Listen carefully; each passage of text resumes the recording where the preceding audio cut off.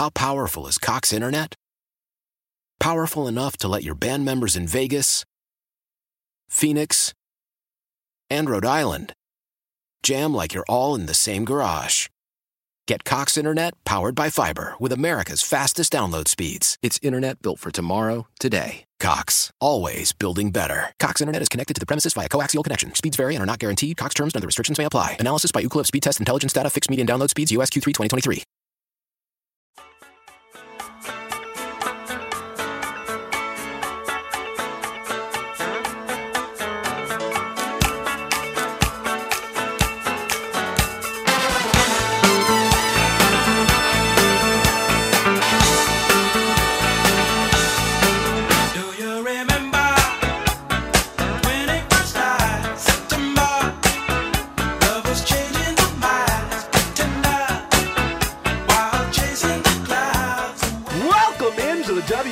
Celtics podcast. I am your host, Samuel Packard of WEEI.com, and I'm joined, as always, by Jared Weiss of CLNSradio.com. Jared, how are you doing today? You know, every take we do to do this intro, your voice gets more and more ridiculous. It's incredible. I can't keep it together. Listeners out there, you're going to have to guess what take this is based on how ridiculous my voice was for the past 15 seconds. Somewhere between 6 and 12, we'll guess. But we got a good show coming up here. Danny Leroux of Real GM and Sporting News will join us for a conversation that starts with the Celtics and works its way around the NBA. Danny Leroux is an absolute expert in all things CBA, trades, scouting. He's great. I've known him for a few years now, and he's one of my favorite people talking about basketball. So that's going to be a great conversation here. Sam, the Celtics they pretty much have been on fire for the last few weeks now. They have hit their stride. We're going to talk about that with Danny, but I just quickly want to get your feel for the team right now. They're playing considerably better than they have earlier in the season. No surprise, the return of Marcus Smart to the lineup. And I think the two games this week are kind of evidence of that. On Tuesday night against the Knicks, they could not hit a three-pointer, and that's the type of game that they would have lost earlier in the season. They managed to gut that out and actually get a win, attack the basket. Then on Wednesday night against the Pistons, they had a huge fourth-quarter lead. They let it slip away a little bit, and earlier in the season, that's the type of game where they would have let the entire game go and end up losing. They did enough to hold on.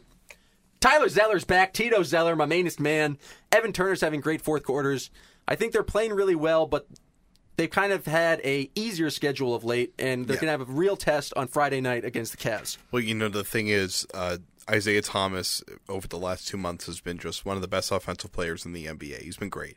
But the offensive system, especially in the first quarter, is actually starting to look like a legitimate offense. I mean, I'd say on Wednesday night's game against the Pistons was the first time I felt for an entire half they actually executed really well. Something that we don't use that phrase that much around here anymore in the post-Big Three era. But they were passing so well, and I love seeing Isaiah Thomas out there off the ball and seeing Kelly Olynyk distributing the ball from the top of the key. I absolutely loved it. They had so much spacing that all sorts of backdoor cuts are going on, whether it was Jared Sullinger or Avery Bradley. I mean, they had so much that really opened everything up for them, and I'm really excited to see if they could do that against a team like Cleveland. I think the kind of most interesting stat in this kind of 8-game stretch has been assist percentage, because the team plays remarkably better when their assist percentage is over 60%, and they're actually averaging right around 60 for the past 8 games. And if something they can continue, then they can really compete with any team if they're moving the ball as well as they have been the past 2 weeks. All right, we have Danny Leroux of Real GM and Sporting News. He hosts the Real GM podcast. He is co-hosting the Dunked On podcast with Nate Duncan. Danny, thank you for joining us here on the WEEI Celtics podcast. Thanks so much for having me. So, first off, trade season is approaching very rapidly. The Celtics are the major player out there as far as someone begging anybody to take their assets to make some sort of deal. And I feel like Ainge has been so active that there's almost a watering down of assets since he, one, has so many, two, he has that 4 draft picks for Justice Winslow report hanging over his head. And 3, the team is kind of in a situation where they're looking to make a big jump, or they might just sit this one out. So what do you see as like the Celtics' overall trade position right now? I think that they're in a nice spot because they're successful enough right now to be satisfied. I think the most dangerous position to be in is when you feel pressure to do something, especially something big. The best example of that would probably be what the Kings did on July 1st, where they moved a lot of assets for not a whole lot. But so the Celtics don't have to do that, which is good. The downside, though, is that they're looking for players that will make them a lot better, and those just do not come on the market very much. So, you can talk about, yeah, sure, it'd be great if they could get DeMarcus Cousins, but that requires, since he's under contract, that requires the Kings saying, hey, we want to put DeMarcus Cousins on the market, and we want what you have. And the Celtics really don't want to ruin any of their long-term salary cap goals. They don't want to get a player unless it has a great contract for multi-year. Are there any players out there that could be on the market? I'm thinking like a Jared Dudley that the Celtics could potentially add that's not at that star level. Danilo Gallinari is an interesting one. He only has one more year after this year, and then he has a player option, which would be expected to decline. But he also has bird rights, so at that point, if they've spent the money they're going to spend, I like Gallinari a lot. He does conflict a little bit with Olynyk just because they do some similar things, but he's a good player. It's hard though because there just aren't that many bad contracts now. So what the Celtics would need to do is they would need to unload. They would need to give up some of their assets. That is to say, though, that for the right guy, it'd be worth it, of course. I mean, does incremental improvement make sense for this team if it clogs up the cap for the summer, where they're looking at least $25 million probably in cap space? If they let go of Amir Johnson and Jonas Jerebko, they could be looking at almost $40 million in cap space. I think that's a good way of putting it. That incremental, the opportunity cost for Boston is higher because they could do something really meaningful with that space. I mean, that space will be less valuable this summer than almost any other summer, but it's still very useful to have. And also, if you're thinking about unloading Amir Johnson, let's say, somebody will give up, even if it's a small asset, would give up an asset for him if that presented itself. But the Celtics don't have any pressure to do that unless they already get a commitment from somebody. So with all those assets, which do you see as more valuable? Is it a current player like Jay Crowder or Avery Bradley, or is it something like the Brooklyn pick or Brooklyn picks to come down the road? I think it's probably the Brooklyn 2016 pick, and the reason for that is, well, I really like Jay Crowder. You have team control on him on a good contract for 5 years. Let's say the Brooklyn pick, let's say you expect that it'll be top 5. I think that's a fair range with it. Maybe it drops down to 6.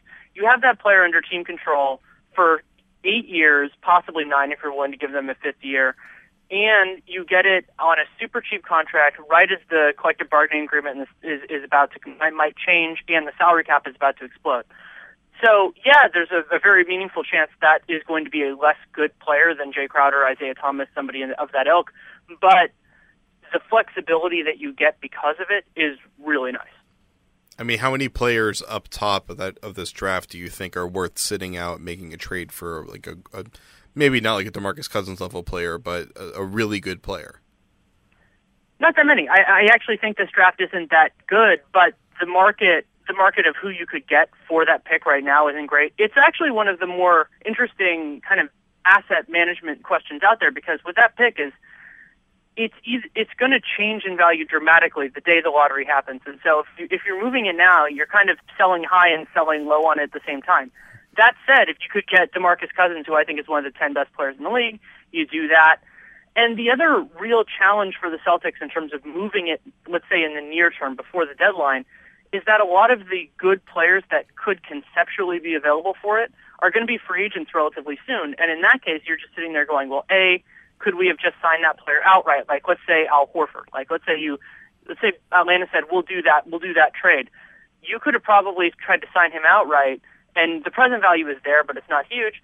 And you also have the question of, will they re-sign? So while I don't think the pick will turn into something valuable necessarily, you don't have a lot that you can transform it into right now that would be really nice. Speaking of the first-round picks the Celtics have in 2016, they have 3 first-rounders, and they also have 9 guaranteed contracts going into that season, plus we've already mentioned possibly $40 million in cap space, so you've got to think they're going to add someone.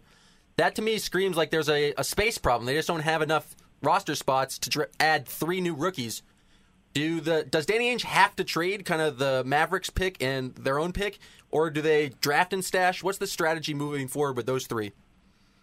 I think what you have to do, what you owe it to yourself, is you just take the best player available. And if something, you have a whole off season of moves to go. And the nice thing for the Celtics is that just about every player that they have, I would say everybody that's under contract beyond this season, is an asset. So if you have to clear somebody, let's say you end up that you have a player on your board. Let's say like RJ Hunter. Like let's say they have a guy, let's say at 25 on their board, and then the next best guy is 35, but he's a guy who wants to play in the NBA right away. You take the better player, and if they're good enough to make your team, then you trade somebody else for something else. And if they're not good enough, then you make a different decision. So I think it of course, if you're more inclined, it's kind of like a tiebreaker if that player doesn't want to come over right away. But they're also at the point now where you have a lot of kind of middling young assets like Rozier, James Young, and all those guys. And I feel like you do kind of owe it to yourself at some point to just make a decision on one or two of those guys, even though I like all of them, just because you can't have, with a 15-person roster, you can't have that many guys of that kind of caliber. Well, isn't there an impetus to at least start playing them a little bit more consistently, just to see what you can project out of them? Certainly, but at the same time, you're as good as you are. That's why you hope that you have a really good D-League staff, because then you can assess them in that way and in practice. You don't have to get that necessarily through NBA games. But yeah, I would, when possible, I would love to give them, like, let's say the Celtics have a 15-point lead in the fourth quarter, give those guys 8 minutes and see what they do. That has been something that Brad Stevens is really reluctant to do. He's very focused on winning, and rookies like Hunter and Rozier don't really see the game or see the floor until the final seconds. So it's something that you'd kind of want Brad Stevens to do, but you don't want to sacrifice kind of the short-term goals of being as good as you can this season. And the thing is, the 15-point leads in the fourth quarter have been tight games. Right. It just happened to the Celtics Wednesday night against the Pistons, where they were up 24, and the Pistons got into, was it almost a 2-possession game there? So really, there's been no lead in the fourth quarter that's been saved for the Celtics. I mean, you're someone that watches the entire league. Can you think of any other at least solid teams out in the NBA that are so tenuous with their leads in the fourth quarter like the Celtics are? Are we counting Memphis? Oh, they're a team in the they're NBA. Definitely the one I was thinking of. Yeah, I mean, Memphis has a problem that can be somewhat similar to Boston, where they just don't have the ability to blow teams out because they don't have the regular firepower. Boston has guys that I like more for that. They just don't have a ton of them. Nobody else is the Warriors. That's why the Warriors are the Warriors. But Boston has that. And also, I mean, they have a lot of good guys, but they don't, the bench, I think that one of my issues with them has been that there isn't really I call it a cohesive theory of the bench. And some of that is also because they've had guys who are hurt. You think about how that can strike a balance. And so I think they'll figure all of that out. But, that's kind of where Boston is. But if you're winning as many games as they're winning, it doesn't matter. I mean, it'd be helpful if the fourth quarter was a little bit more dominant. But if you're still winning, it's okay. Well, now that the Celtics are pretty much healthy for the first time this year at a consistent level, they're going back to those 3-guard lineups in the fourth quarter, which tend to be some of their most effective, I'd say, long-term fourth quarter lineups, where they have Smart, Bradley, and Isaiah Thomas out there with usually some combination of Jay Crowder and then like a shooting big like Olynyk or Solinger. And we've seen that lineup, those kind of lineups are cropping up a lot around the league. Do you think it's something that is effective even in the playoffs or just long-term for the NBA? Yeah, I think that the concept of having your 5 best players out there is generally something that can hold, especially if they have the defensive versatility that those guys do. I mean, you're always making trade-offs with that kind of a situation. If you're going smaller, usually there's something that could be exploited, but Marcus Smart is a guy who can defend players who are bigger than he is. Jay Crowder can do the same. So for me, the more playmaking and the more passing and the more shooting you can have on the floor, you can do that. And especially if you have intelligent defenders, which Boston does, you don't get a lot of the negative trade-offs. I mean, that's part of the reason that some of these lineups are succeeding, is that you have unusually talented players doing it, and they're capable. And I mean, a big part of it has been Kelly Olynyk, who most of the season and even last year looked like a guy that was a good player who just couldn't hit a jump shot. Now that he's shooting really well from downtown, he's been a very good player. So what's your take on him from afar, especially the way that his personality, I think his on-court personality, his on-court aggressiveness, and his ability to think on the move have really improved a lot over the last few months? I really like him. He's a guy who offensively brings more to the table than not only most guys his size, but just most players in the league. He can handle the ball pretty well. His shot is getting a lot better, as you said. And his passing, I think, has been underrated since his college days. I think he was a pretty good passer when he was at Gonzaga. It's something he does. The weakness with him at center is just that you don't have that traditional rim protector, which I love, and I think a lot of other people do too. It helps, create your identity. But the idea of that is that what he brings offensively is so hard to adjust to for teams that are basically forcing themselves to play traditionally, that you're getting more than you're giving up. And I think that's definitely true. And also Boston can, in those lineups that we were talking about, they play enough capable defenders that you reduce the you reduce the need for a rim protector by just stopping guys before they get there. So when the game gets more physical, especially in the playoffs, is that something you think Olynyk can handle? Yeah, I think so. Because what you bring when you're a capable shooter, and especially when you can pass, I think that's the underrated part of all this. It's not just a guy who, let's compare him, not comparing him as a player, but let's say to Danny Green. Like, Danny Green is a really nice shooter, but that's what he does offensively. Olynyk, if somebody's closer on him and closes out, then he can dribble, he can make a pass. And the physical part of it, there will be certain teams. The bigger downside there is that once you get in the playoffs, the players get better. And so there's less to exploit. But I still think that a floor-stretching five is something that can work. I mean, you think about Cleveland as an example, depending on what lineup they use, they have that's a team that has a lot of bigs that don't like defending out in space. So you're definitely giving something up on the other end. But the lack of real solid back-to-the-basket bigs in this league is something that makes those lineups more possible. Well, let's talk about the playoffs some more. The Celtics have had a huge bench advantage this year, and it's really where they've been building most of their leads. The bench has actually outperformed the starters. But in the playoffs, when the rotations get smaller, you're not going to have that similar bench advantage. So are the Celtics kind of doomed when they kind of playing a team like the Cavaliers when they're only going to play 7 or 8 guys? Yes. I mean. So okay, maybe not the Cavaliers, but just in general, they're not going to have that advantage from the bench. Is that something they're going to struggle with moving forward, or once it gets to the playoffs? They'll struggle with it until their roster gets to the level where they won't have to make that decision. That's part of what they have to do in the let's say in the next 18 months is you want to get better on the top end so that you don't have to make that. So you don't have to make that kind of a sacrifice. Like, as you said, tightening up the rotations doesn't help Boston too much, but it helps opponents a lot. So that's why you're trying to combine these assets and turn some of these existing players into better players, because then you do that. But teams that are well coached, teams that compete on defense, will do better than expected. But yeah, I mean, that's why I semi-sarcastically said during the season, or before the season started, that if I could have made a bet on anything, it would have been for Boston to lose in the first round, which was not meant as a criticism. It was just meant as that's how this team is constructed for right now. And when you're young and when you have cap space, that's not a bad thing, because if you are a team without a clear-cut top 10 player, or in the Celtics case, probably without a top 20, that's a really impressive accomplishment to make the playoffs and do as well as they've done, and there's no shame in that at all. Well, that's what they did last year, so the bar is already set a step above that. And, of course, they had Cleveland last year, and they were one Jay Crowder fadeaway 3 from facing Atlanta, so they're looking at this as we should have beaten Atlanta last year. We're going to come out this year and make a run for the conference finals, and they're going to be, I think, as an organization, pretty disappointed if they can't make it that far.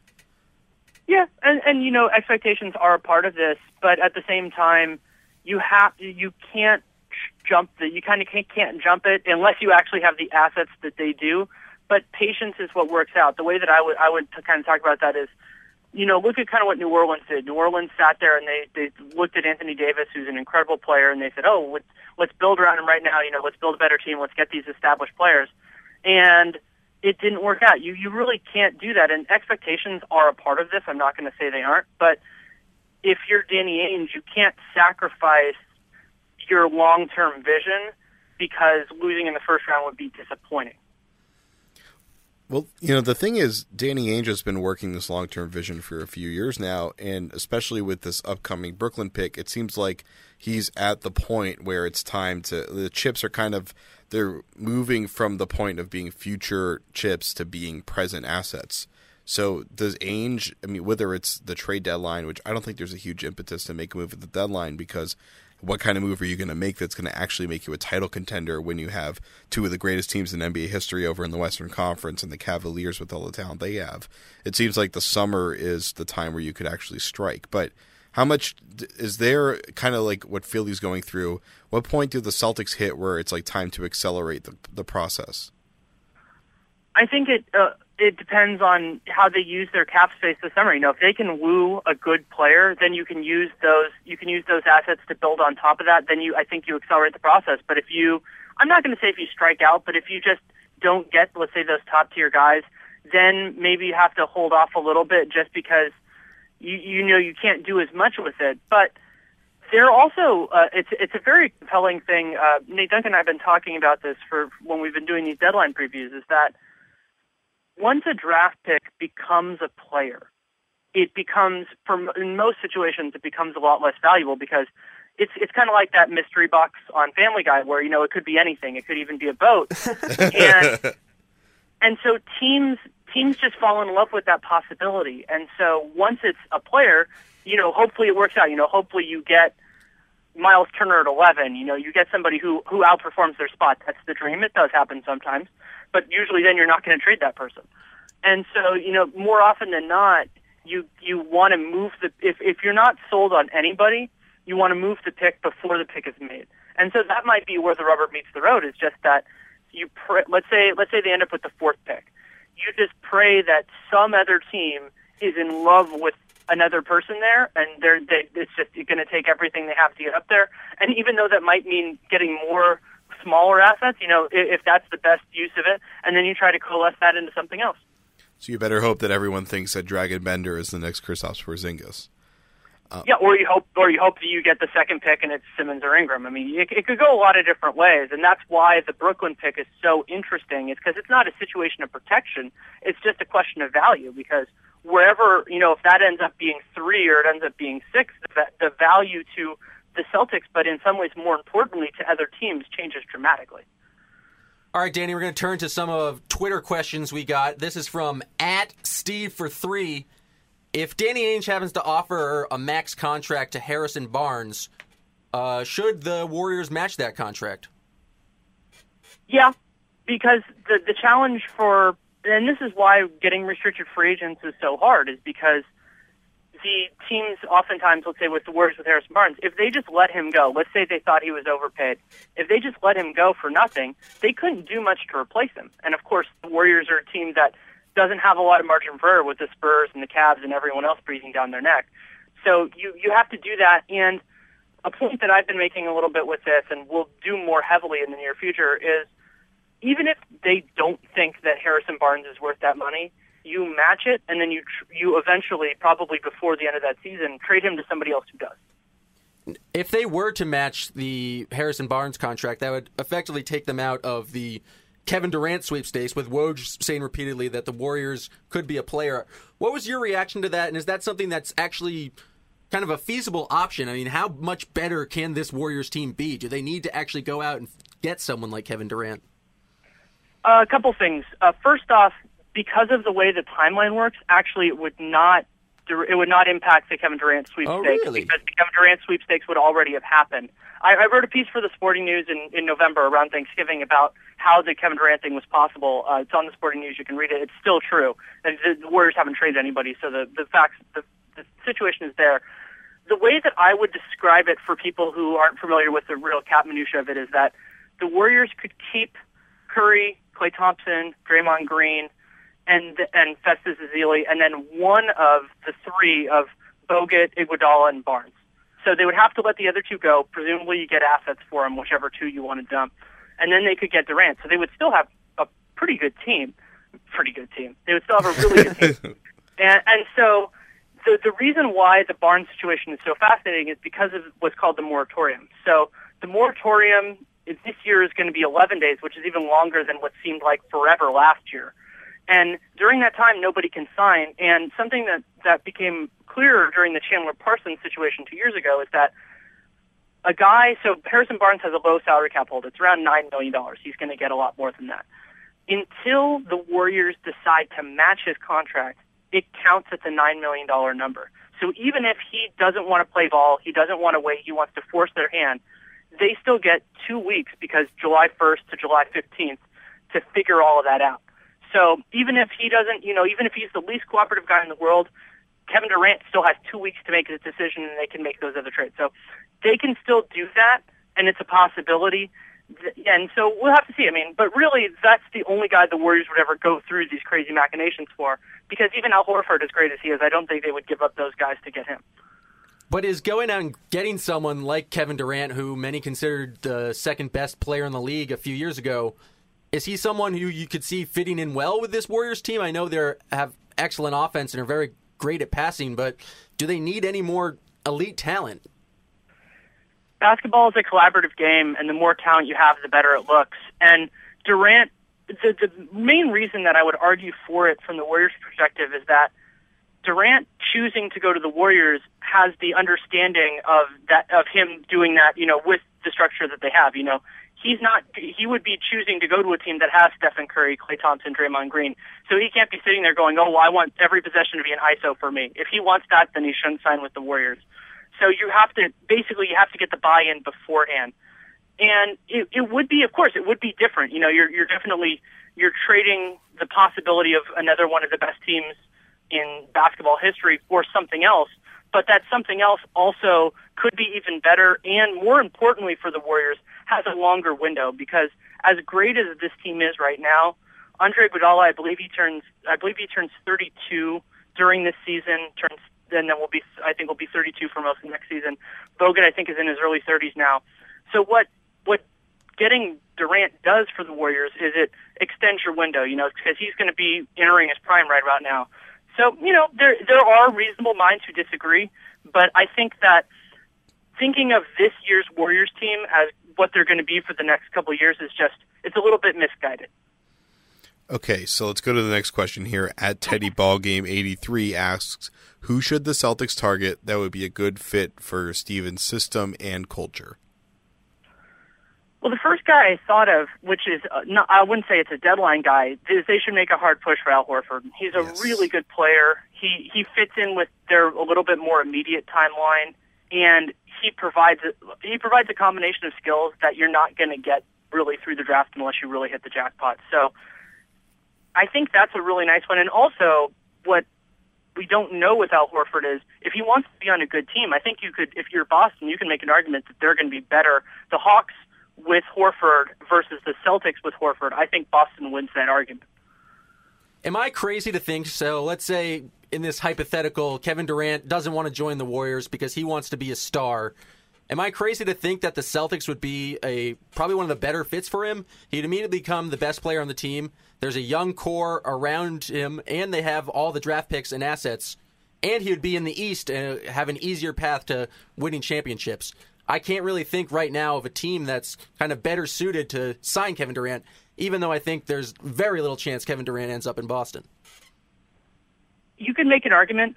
What all of these discussions for Kevin Durant center on is what matters the most to him. And I think you can make a case that if he wants to choose his place in 2016 and that's what he wants, that Boston's a good place for it. I just don't think, my guess is that's not what he's going to value. I think in that kind of a case, he'd probably stay in Oklahoma City, or he'd sign what people like me call 1+1, which means 1 year and then a player option for the second year, so that his timeline works with Westbrook and Ibaka.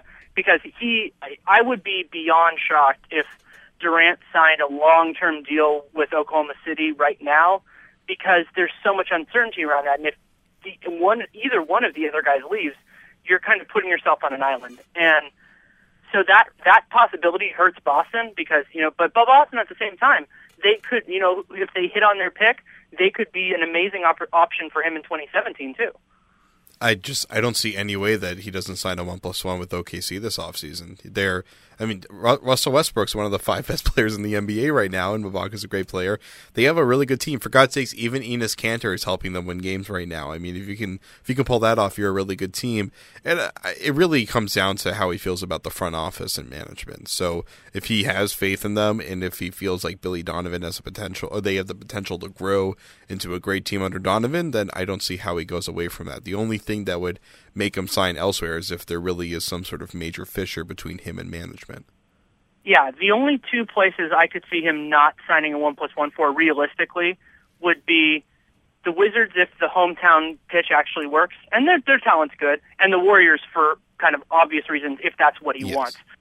So I think those are really the two. I think for me, like I can't imagine him signing with the Lakers this summer because why do that when you can wait another year and then just do it next year and have a better idea of how good their players are. And the reason that the Warriors and the Wizards are separate from that is because both of those markets basically seal off after this year in all likelihood for Kevin Durant. So you kind of have to choose on those two, but everyone else you can wait. All right, our third and possibly final Twitter question from @SeafoamJones. He's asking about the Philly big situation. I'm going to kind of extrapolate out because the wording's not great, but they have those three big men in Noel Okafor and Joel Embiid. Is there any possibility with the new focus on actually trying to win in Philadelphia that one of those big men could be available? Never say never because they had not a full change of management, but they had to change around, and so you never really know if they're going to shift from their style. I think it's a lot more likely to happen at the draft or in July, just because there'll be more options open to them and they'll have a better idea. What I'm really intrigued by with them is whether they'll be comfortable enough to make a decision on whether Noel and Okafor together works by the end of the season. Because if they have a decision on that makes it a lot easier to make a move kind of one way or the other. Okay, well, Seafoam Jones asked another question, and we are obliged to ask our fans Twitter questions on the air. He wants to know, what song did you get your first boner slow dancing to? For me, it was Too Close by Next. I don't know. I guess that's a downside of being old. But I'd like to say that it was More Than Words just because that would be awesome. So I'll say More Than Words because that song is amazing. All right, my answer was You're So Vain by Carly Simon because I'm incredibly vain, and the song was about me. And slow dancing in the mirror, I see. Oh, absolutely. Okay, so you're Warren Beatty? That's good to know. Okay, a serious question, though. So Adam Silver said today that he is looking to get rid of Hack-a-Shaq this summer, or at least make some sort of significant policy change to address it. How do you feel about that? I support making a change. If you want to, I can get my longer thoughts on it. I did a podcast with Kevin Pelton of ESPN. We talked a lot about this. But for me, the main ways that you change it is I think you further penalize fouls that occur in the I guess you'd call it in the backcourt. So like once a possession changes, because that's just that's kind of outside the game, and so you do that, and then I would change a couple of other things. But clear path, of course, there's some issues with that and intentional fouls. But yeah, I think to me, whether you think of basketball as an entertainment product or not, it's just going to that kind of a style, especially early in a quarter, just isn't representative of what we think basketball is. So I'm not saying, maybe give the ability to decline every foul or something crazy like that because that shifts it a little too hard. But talk about ideas and try to find something that's a better solution than what we have right now. Well, what about repeat hack foul limitations? Like you can only do 2 in a row, and then at that point it's a technical foul or something like that. And it's an idea. I don't love it as much as kind of some of the other stuff. I also think that let's say you make the idea that you can't foul a guy who's not involved in the play or something like that. Theoretically, the punishment of that if you don't want a guy to get hacked is actually pretty strong because they have to be outside of the play. Like think about if you say you had a rule like that and DeAndre Jordan was in the screen and roll, in my vision of it, you'd be allowed to foul. So if you had a guy like DeAndre Jordan, he just has to be standing by himself, and that's a lot easier to defend. So I would lean more towards that. Also because then when you get into something like that could have to involve more ref judgment, I always get worried then, just like with clear path, actually. Well, how about like if you do the piggyback play? Let's say you're a guard and you jump on the center's back. How about for the next 2 plays, you have to give that center a piggyback ride? Support. Good. Or if the center happens to catch you while jumping on his back, then it's reversed and it's a foul on the other team. Or dodgeball? Or the center can jump up in the air and body slam you into the ground. Put a little bit of wrestling in there, a little WWE. There's a reason we have a D-League. It's for ideas like this to be experimented with. They already advanced the ball at half court during timeout, so I think these are all great ideas for the Maine Red Claws to take up. Yeah, or some sort of, I've said for years that, or not for years, for a little while now, that like what I call a Euro foul, which is a foul to stop a fast break, they should put a guy in the stockades. I think that's another way of doing this. I like that. It's an NHL-style penalty box, a box of shame, where the fans could pelt him with dried fruits and tomatoes. Yeah, hopefully they wear red. And, of course, those are abundantly available at basketball games in the NBA. Well, they should be. Those meals need to be more nutritious. It's true. We need a more balanced plate at the game. Yeah, you never know. It could be good for kids. All right, Danny, we're going to get you out of here on one last Celtics question. Just basic prediction. Where do you see this team finishing in the East? Right now they're behind the Raptors and the Cavs and barely ahead of the Hawks and the Heat. Do you think they're good enough to be a top 4 team this year? Certainly. Yeah, I think they could. My guess is they finish 4th, and they are in a competitive 4-5 series that they have a good shot in. I already said in this podcast earlier what I thought was going to happen before the season. And, yeah, they could certainly get 3rd. I mean, because when you look at the teams that are kind of in that mix, the Celtics are probably the most consistent. The Hawks have been good at moments, but they've also had some weird flaws. And the Celtics also have been, I would argue, they've been less healthy than Atlanta. So my guess is 4, but it could be anywhere from 3 to 6. You know what? Actually, he lied. There was one more question I have for you. So, I mean, you're someone that I think really digs deep into the annals of the NBA. What is a topic or just something that you want to talk about that you feel that you pretty much haven't heard anywhere else talked about anywhere? It's just something that needs to be discussed. It doesn't even have to be basketball related. Anything that in this world. Whatever you want to talk about, Danny, here's your bully pulpit. I'll say this. I really actively do not care about the Hall of Fame and things like that right now with the idea of a professional basketball Hall of Fame. I think if the NBA wants to do an NBA Hall of Fame, that would be really interesting. But there have been discussions about that in terms of the All-Star Game. Of course, I have a lot of opinions on that, but that has been talked about a lot. But I love that they're trying to do something to celebrate basketball, but it's so nebulous that I just can't care. And I'm somebody who grew up reading books about the Baseball Hall of Fame, so I'm somebody who cares about the minutiae sometimes. So I'll say that. Well, I mean, what would you want to see change about the Hall of Fame? Make an NBA only one. Mm-hmm. And I don't know. I've always ever since Simmons proposed the idea of having it in tiers, I've thought that was really interesting. It's not the only way to do it, but and I would make it. There's a challenge to it of making it narrower. Making it be a real honor to get in, because what happens with the Hall of Fame is that once you kind of start letting in a little bit less great players, then you start to get these really frustrating arguments of, oh, well, they're better than the worst person who's in. And so if you make it a narrow list, like I think that the way that the NBA handled the 50 greatest players and all that would be fun. But can you imagine if you opened it up, not just the 50 greatest players, but to really what a Hall of Fame should be? I think it'd be really fun. Well, here's a way to settle the argument. Is Vince Carter a Hall of Famer? An NBA Hall of Famer? Yes.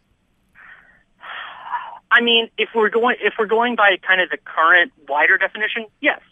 But under like what I would like to see the Hall of Fame be, probably not, because he was a really good player, but I think that his prime wasn't long enough, and his impact was not really on the game. His impact is very different. I mean, I think he'd be on the fringe, and he gets a lot of bonus points by kind of reinventing himself and becoming a useful role player. Mm-hmm. But he's pretty clearly on the fringe, but I'd lean towards no under my format, but yes under the current one. Because the thing is, his primary impact is more from I'd say more from a pop culture perspective than an actual greatness and basketball achievement perspective.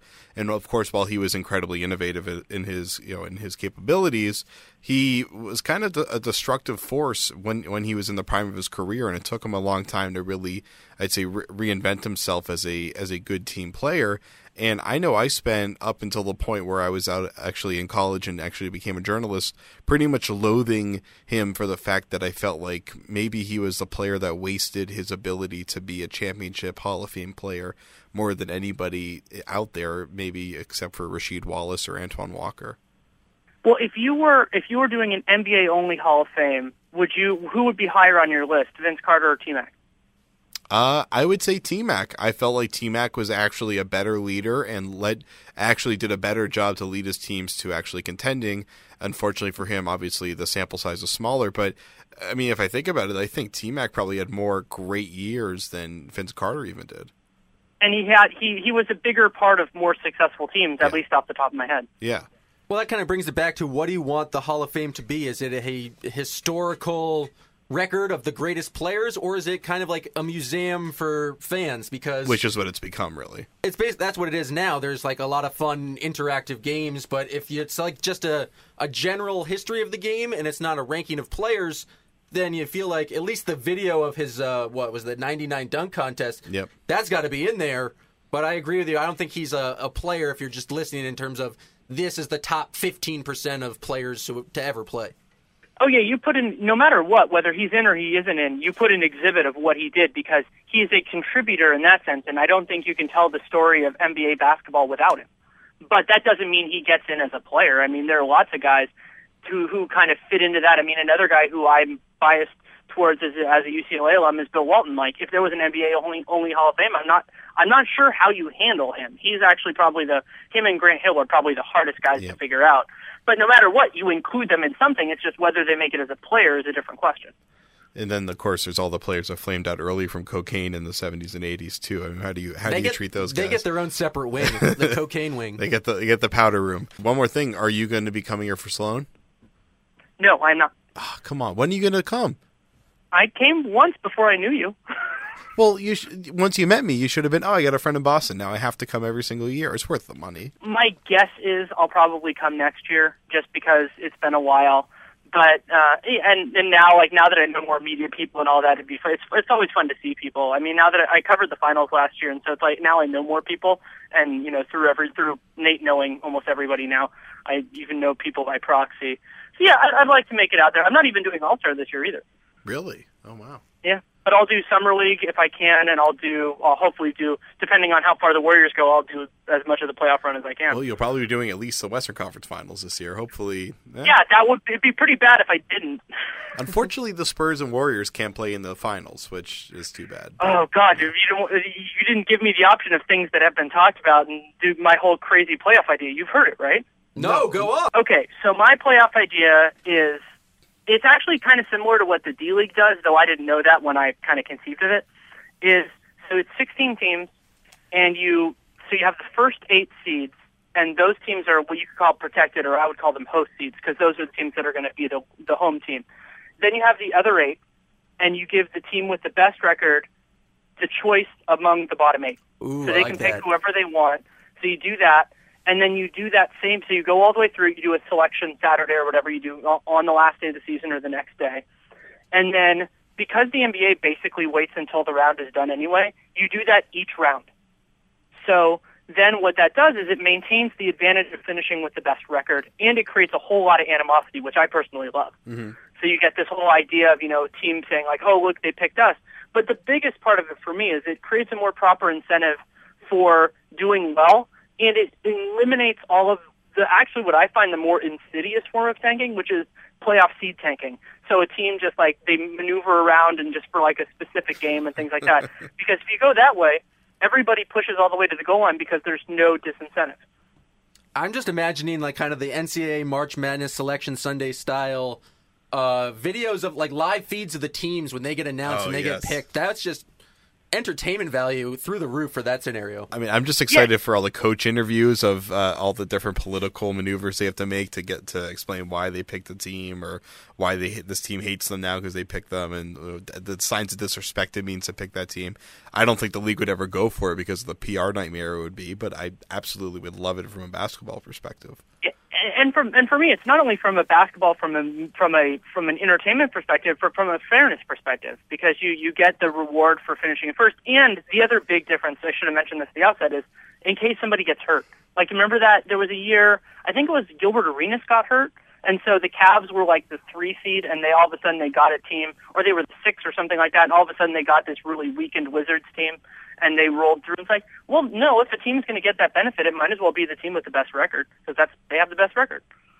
So you think that if a team has an injury, they should be able to change the circumstances to account for it.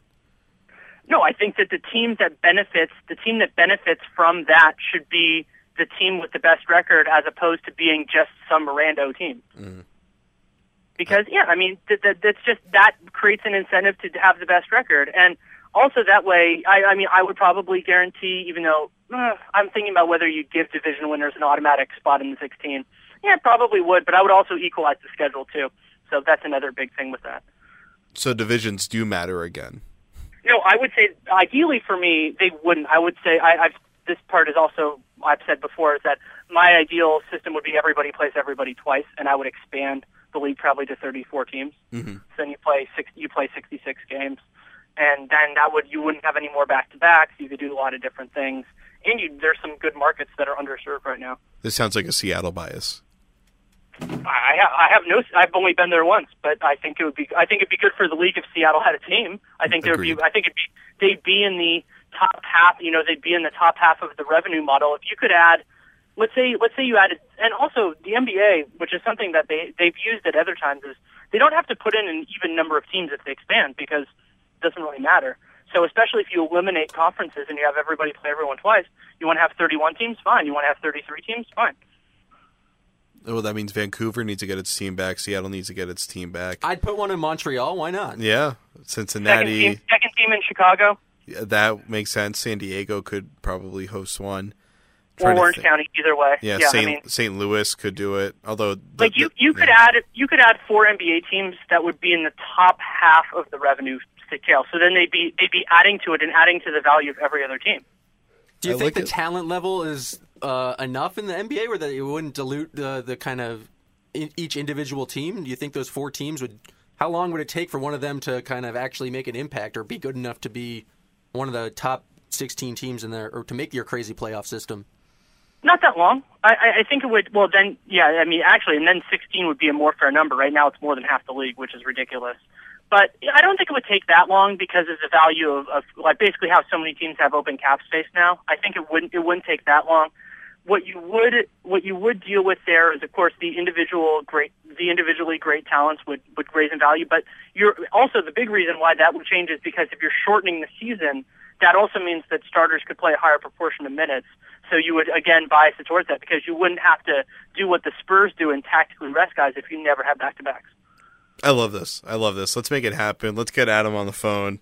Silver, where are you? Let's make this happen Danny, right now. This is why you need to come to the Sloan Conference so you can present this academic paper right next to Mike Zarin, see what he has to say about it.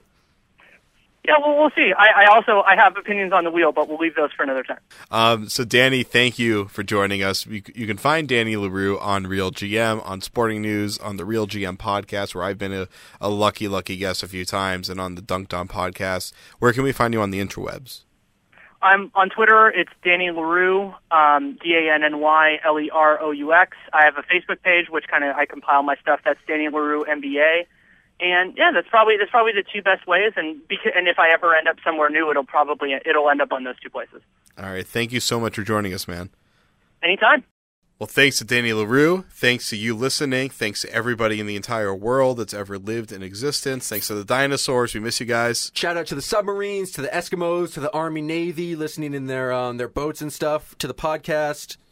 Thanks to the Twitter followers who actually asked some questions. Yes, good to have some fan interaction on this one. Thanks to all of our fans. We had a question about boners, and we're obligated to ask it. And we asked it because you, the fans, requested it. So anything you tweet us, we're pretty much going to say on the air. So feel free to say anything you want. And that was only because the question was about boners. If it was about anything else, there would be no obligation. But this is a bonerific podcast, so we got to keep it fresh. We don't want to take ourselves too seriously, just seriously enough that you'll listen.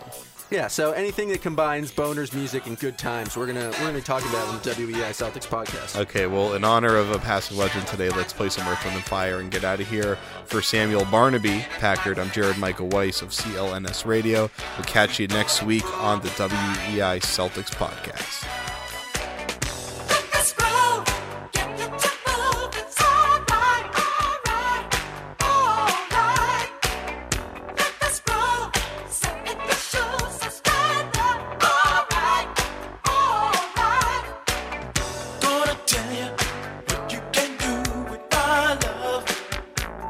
All right.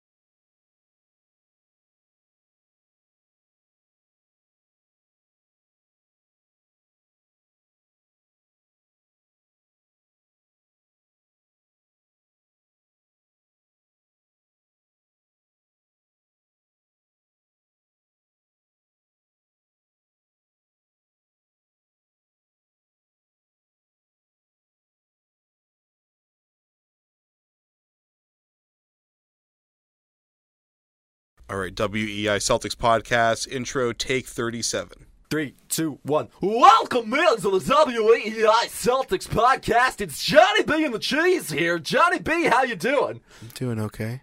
Really? I thought your voice was going to be a little bit stronger if you got top billing, but I am the Cheese, and we're having a great time. The Celtics have won 7 of their last 8 games. They're playing bananas. It's amazing. Well, I just think that the Celtics, their execution on offense has been really good as of late, and I'm thinking that maybe having Kelly Olynyk as a distributor from the top of the key would be ideal for opening up backdoor cutting lanes with the spacing. Whoa! Johnny B coming with the hot fire takes about Kelly Man Bun Olynyk. I would have to agree. Their assist percentage in these past 8 games has been over 60%, which is phenomenal. I think they're really going to face a tough test, though, on Friday night when they play the Cavaliers. I mean, the Cavaliers, they can stretch the floor, but they're playing at a slow pace, and the Celtics want to push it against them. And even though Ty Lue says that they're going to play at a faster pace, that's something the Celtics already do really well. So it'll be fascinating to see if the Celtics can actually try to beat the Cavs at the game that they claim that they want to play. All right, we got 2 weeks left until the trade deadline, and to kind of analyze all that, we'll bring in Danny Leroux from Real GM and Sporting News to break it all down. Danny's a really great reporter. I've known him for a few years now. I really think he's just kind of tremendous at really analyzing things from a perspective of management, and he really knows the CBA really well. One of the best out there. Wrote the guide to the CBA. He hosts both the Real GM podcast and also appears on the Nate Duncan's Dunked On podcast and Real GM. It's really great to have Danny here with us. And the Dunked On podcast is something I listen to every day when I'm stuck on the red line, just sweating my balls off, standing next to 200 of my closest friends. Also, stay tuned for the end of the Danny Leroux interview. He reveals his idea for a real waxadaisical playoff system that I'm a huge fan of. I know. I mean, it would be amazing to see that kind of reform happening in Adam Silver's NBA. He's really shown that he's willing to hear all ideas, even ones from men with curly hair like Danny Leroux. All right, let's go to our conversation with Danny Leroux right now. This is the Cheese signing off. Hey. Danny Leroux! Celtics podcast. The C's, they're a podcast about the Celtics. It's a Celtics podcast here on WEI. Hi, welcome back to Johnny B and the Cheese. We actually have a wolf in the studio. It's been devouring our young. How powerful is Cox Internet? Powerful enough to let your band members in Vegas, Phoenix, and Rhode Island jam like you're all in the same garage. Get Cox Internet powered by fiber with America's fastest download speeds. It's internet built for tomorrow, today. Cox, always building better. Cox Internet is connected to the premises via coaxial connection. Speeds vary and are not guaranteed. Cox terms and other restrictions may apply. Analysis by Ookla of Speed Test Intelligence Data. Fixed median download speeds. US Q3 2023.